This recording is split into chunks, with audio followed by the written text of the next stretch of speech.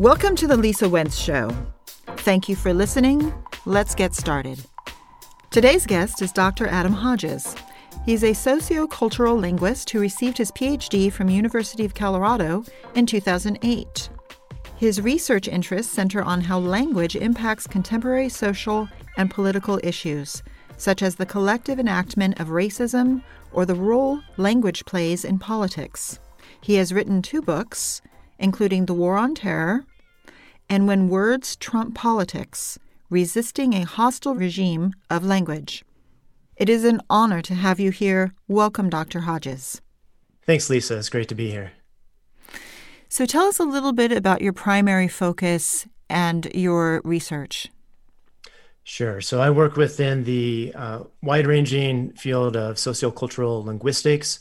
So it draws from several disciplines such as linguistic anthropology, sociolinguistics, and discourse analysis. I work within a linguistics department currently, but a lot of the work that we do is interdisciplinary.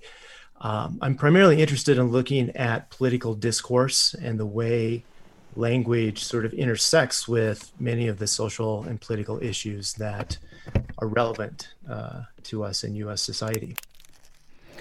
Tell me a little bit about, and I'm assuming that's why you've written the books you've written. Tell me a little bit about your latest book. Sure. So my latest book, When Words Trump Politics, this is a collection of essays that I wrote over the first 2 years of the Trump administration, compiled them together into a book format, which came out at the end of 2019. Really just looking at a lot of the moments that unfolded during those first few years of the Trump administration and trying to understand the way that language was being shifted by this unconventional president. Mm-hmm. And is there anything specific that you really found startling, surprising, a few key points that you'd like to share? About the presidency? Well, I mean, I think a lot of us tend to think about his use of Twitter, and in particular, the inflammatory use of Twitter that really allowed him to make his mark on the political scene. So, I do start off the book by looking a little bit at the way that he is known for insulting people on Twitter and really using sort of a pretty simple formula to arrive at these numerous tweets that we see emanating from his Twitter feed. I think another thing that Trump is really known for is sort of pushing the boundaries of truth in discourse. And so that's another thing I look at is, sort of this post-truth era. What does that mean exactly? What does Trump do with language to sort of stretch the boundaries of what is deemed plausible? So one of the things I look at is this idea of plausible deniability in politics and the way that Trump really sort of stretches that language game in a way that I think a lot of people would be hard pressed to see what he's doing as plausible, but yet it still provides enough of a veneer of deniability that he and his supporters are able to sort of hide behind that, even when he says the most outlandish things. Mm-hmm. So would you consider this similar to gaslighting? I think so. I think there's a lot of overlap there. I guess I see gaslighting more as a psychological concept, but one of my colleagues coined this term called metapragmatic gaslighting, which I thought was a really interesting way to talk about what Trump does. And this was Aurora Donzelli. Metapragmatic is just the way that we sort of step back from language and we talk about the meaning of language, what language is doing in particular moments. So that's what we mean by that term metapragmatic. And the metapragmatic gaslighting is because Trump is always stepping back and trying to, claim plausible deniability in a way that really stretches all of our collective understanding of what he was doing in the first place. And so there is that aspect of gaslighting where he's kind of manipulating and making us question our own understanding of reality in many ways. Mm-hmm. Just to make sure that this is relatable to the listeners, mm-hmm. in simple terms, from my perspective, gaslighting is when someone is telling you that what you're seeing and hearing isn't real, right? Because what they're wanting to do is make you question your own judgment. Exactly. And if it's somebody who is an autocrat, or if it's somebody who is a dictator or an abusive bully or anything like that, somebody who wants to control or have power over you, they do it so that they can do that. They can have control and power over you because you no longer can trust your instincts, or you begin to question what you're seeing and hearing, right? So there's an very obvious motivation behind somebody who is the wrong kind of leader. Let's just call it that for now. Probably well said. Really? It sounds like I'm dumbing it down a little bit for myself, but just to make sure that we're clear. And I also want to ask you about, one of the things that drove me crazy, if I can vent for a second, for those 4 years that Trump was in the executive branch, a lot of people in the media and beyond were constantly saying, can you believe he just said this? Can you believe he just said this? And at a certain point, it's like, why are they even asking us if we can believe it? Yes, we believe it. We've been watching this go on for years and years. And even if it's people who were his supporters, why even ask them, can you believe he just said this? Believe me, they believe it. You know what I mean? Yeah. Yeah. And I'm not so sure that – I'm not trying to pick on the media here. I think that most news stations – I would like to believe that most news stations, most media outlets are trying to be somewhat fair. They're trying not to give too much of their own opinion, but we did see that deteriorate in the face of several attacks from Trump and in the face of some of the atrocities that occurred during his administration. I'm not sure if you want to speak to that at all, but I'm also interested in just how the media then discusses these issues, right? Not just how he would discuss them. Right. So when you're saying deteriorating, you mean that sort of the media is slipping away from that supposed neutral objectivity? Yes, that's what I mean. Yeah, that's interesting. And I mean, one could argue that in the first place, why were they even pretending to take that stance in the face of such egregious instances of what was being said. So I think we did see, towards the end, especially with the attack on the Capitol this past January, we're finally starting to see media organizations, I wouldn't say take the role of, sort of an advocacy role, but certainly recognizing that part of their job as journalists is to report in a democratic society. And when the democratic values of that society are being attacked, you can't just sort of step back and pretend like you're in this neutral observer stance to report on that. So I think we have sort of seen that shift like you've described. There's something else that I want to touch on with, I don't want to stay on Trump forever in this conversation, of course, but there's maybe one or two more pieces I do want to ask you about. The first one is the sociopathic tool. We already described one, gaslighting. Another one is to give directions or orders while sounding somewhat indirect so as not to be able to be blamed for it, at least in their own pathological mindset. So, for instance, let's say the insurrection. He didn't literally say, march to the Capitol, break through the windows, hunt down Mike Pence, but they knew, at least to some degree, that that's what he was telling them to do. Would you agree with that? Exactly. Yeah. And this is part of that broader idea of plausible deniability, which is largely based on the use of indirect discourse. So that if you can implicitly communicate something, then that leaves open the possibility, if you're called out for it, to then later come back and deny that you meant what you implied because you didn't say it explicitly, right? You didn't say it in so many words. So, Trump really does a nice job of sort of exploiting that gap between what linguists call semantic meaning. So sort of the strict literal meaning found in the words versus what we call pragmatic meaning, or the implicit meaning that is contextually derived, that's derived from the context of situation in which we're using discourse and we're receiving the discourse and making sense of the discourse. So he's able to implicitly communicate a lot of messages that, whether, again, kind of going back to what I said earlier, whether or not most people actually believe that he didn't mean what he said, I think that's definitely up for debate, but he's able to at least pretend like he said something else. And that sort of provides that veil of plausible deniability for him to hide behind. Mm-hmm. You know what this particular situation reminds me of, and it might sound a little left field for you and for the listeners, but quite frankly, it reminds me of the assassination attempt of President Ford, I believe it was. A little bit before my time, but at least before my news reading time.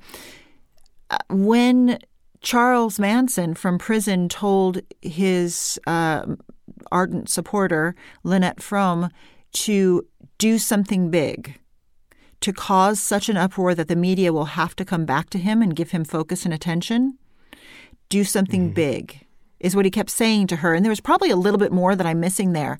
That something big, she interpreted the way he wanted her to interpret it, and she didn't try to kill the president. If she had tried to kill the president, he would have been shot. She was in close range. She just simply, attacked the president so that she would be arrested, so that there'd be news coverage and so forth. How is that, from the perspective of Manson's intent, how is that really, in terms of use of language, in terms of semantics, any different than what Trump did? Wow, that's it's an interesting case study. I'm not sure how to draw those connections between those. But am I wrong in saying that it is the same tactic? Because you could come back to him and say, well, I told her to do something big, but I didn't mean for her to shoot the president. You see what I mean? Yeah. And I think it's important for us to sort of set aside the question of intent, because I don't want to try to get into Charles Manson's mind. I don't want to try to get into Donald Trump's mind either, frankly. But I'm more interested in the way he's using language and the way people are receiving that language and attributing meanings to that language. So if, going back to the Charles Manson case that you brought up, if his follower interpreted that as, I need to go and attack President Ford, then that had a real world effect that led her to do that. But then, as I think what you're saying here is there's still that gap between what he said explicitly versus the meaning that was derived from that context in which, the follower was communicating with Charles Manson. So really most of the meaning that we derive from discursive interaction, anytime we're using language, a lot of that is implied. We're not always going around and explicitly stating what, exactly what we want people to take from our utterances. I think that's an important point that a lot of people tend to overlook. But when you start to study linguistics and do discourse analysis, you realize that context is huge for the way that we make sense of the interactions that we're in. Okay, I will move off of that topic. I actually have more to say, but how do sociopaths communicate? And they, frankly, in my opinion, they communicate the same. It doesn't matter if one is a millionaire and one is living in the desert off of other people. They communicate the same way. But we'll move on from that. And last question: after the election, the recent election, presidential election, there were many op-eds and much conversation in the media about what about the next time we come across somebody who behaves like an autocrat or wants an autocracy? Are they going to be smarter than him? Are they going to be craftier than him? We almost saw, for many of us, we truly believe we almost saw this country lose its democracy. So this is a question. What's going to happen when the rise of another occurs? So my question for you, if you feel like answering it from your perspective, how big of a worry really is that now that we've sort of gone through something we probably thought we would never go through in this country? Now that we've gone through this one time, how much worry is there that the next person who wants to sort of take over and become a dictator is going to be craftier, smarter, better at manipulating? Do you think, in terms of language, that is a really big concern for us, and how should we watch out for it? If so, I think that's an important question. I guess I want to sort of put that back on the American people and pose that as a question to them. To what extent are you ready to deal with the next Donald Trump? The next demagogue? Are you able to discern, some of these language games that are being played and sort of see through them? Because I think ultimately it's up to the American people, the lessons that we learned from the last 4 years and how we move forward from here.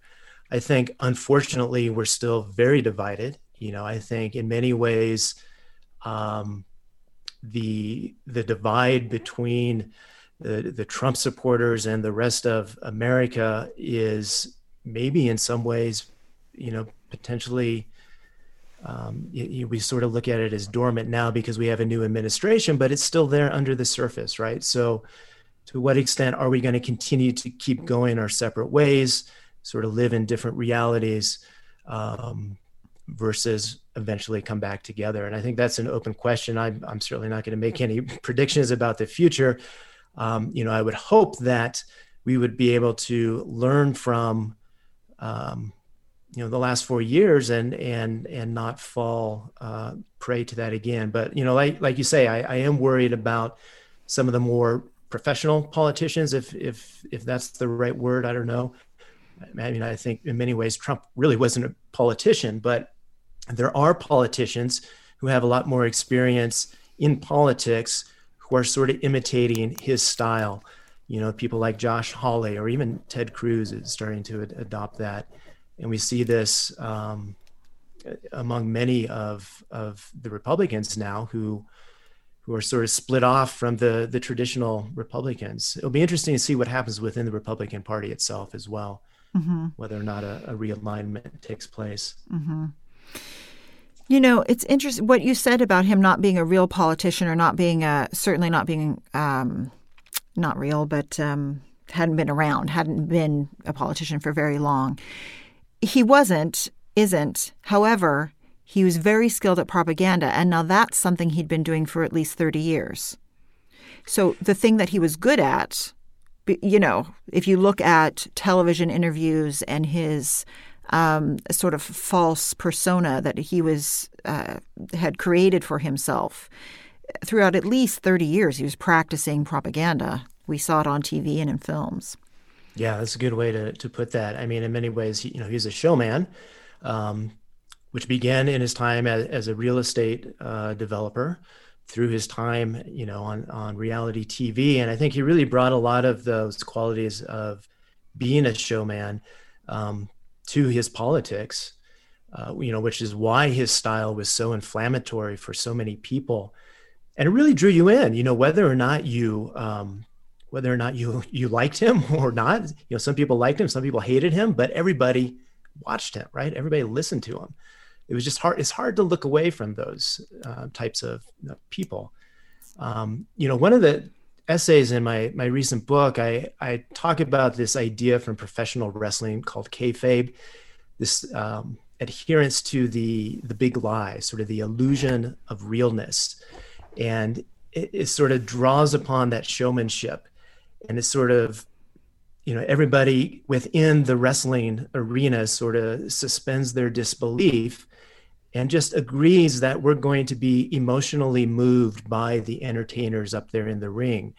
And in many ways, I think, Trumpian discourse was very similar in that it really was asking a lot of the diehard Trump supporters to kind of set aside issues of truth and just look at what he's saying in terms of how well it resonates emotionally with them. I also call this the typification of a worldview. So, he'll say things maybe about immigration or, other hot button issues that are really important to his supporters.